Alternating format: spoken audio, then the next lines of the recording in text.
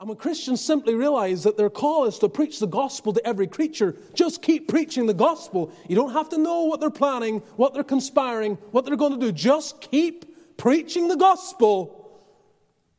In the long term,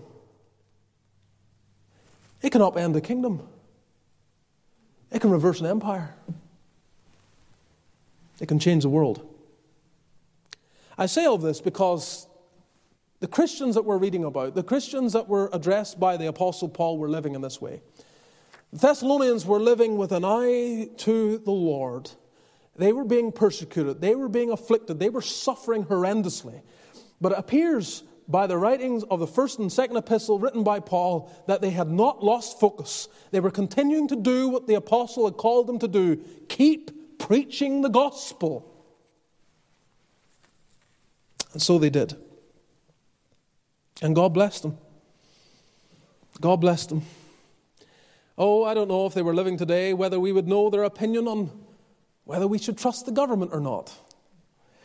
I don't know if they would broadcast their opinion whether or not we should be able to trust our doctors or not, or whether we should wear masks or not.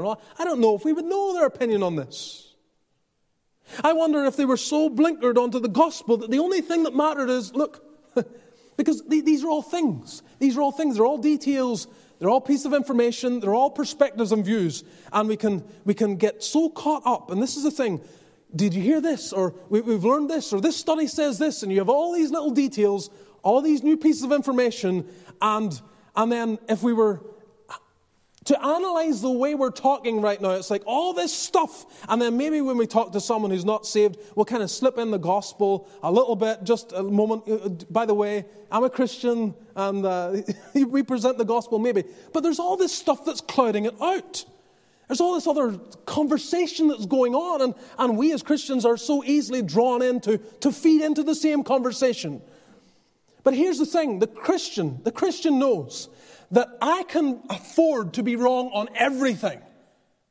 But if I have the gospel right, that's all that matters. I don't know if I can interpret all these studies, or whether I can be misled on all that's going on, or whether the government really has my best interests at heart, or whether I can truly trust doctors in the day in which we live, given the track record historically. I don't know, but I know this. The Son of God lived, died, and rose again. And those who ask Him, those who call upon Him, those that seek Him will be saved, and their sins will be forgiven. I know that. I may not know all the other details and how it's all going to pan out, but I know that. And that's why the confidence of the Christian, our communication should be built upon what we're confident about, what we absolutely know as a fact, and let that emanate from our lives.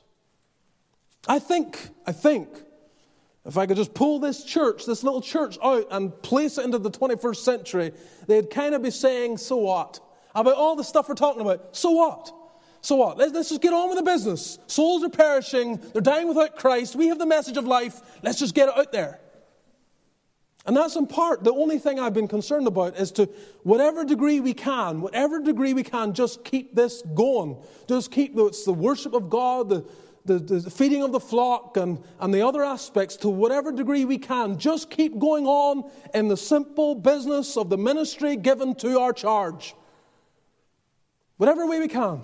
Yes, we've been limited over the past year, greatly restricted in some areas, but yet there's still the message going out. There are things that can be done, and this is my focus, just trying to put myself, okay, Thessalonians, you're living in the 21st century, what's your focus? It's preaching Christ.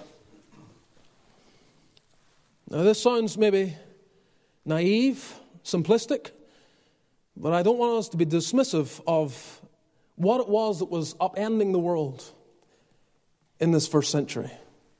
Because it was this concentrated focus on the one message that mattered,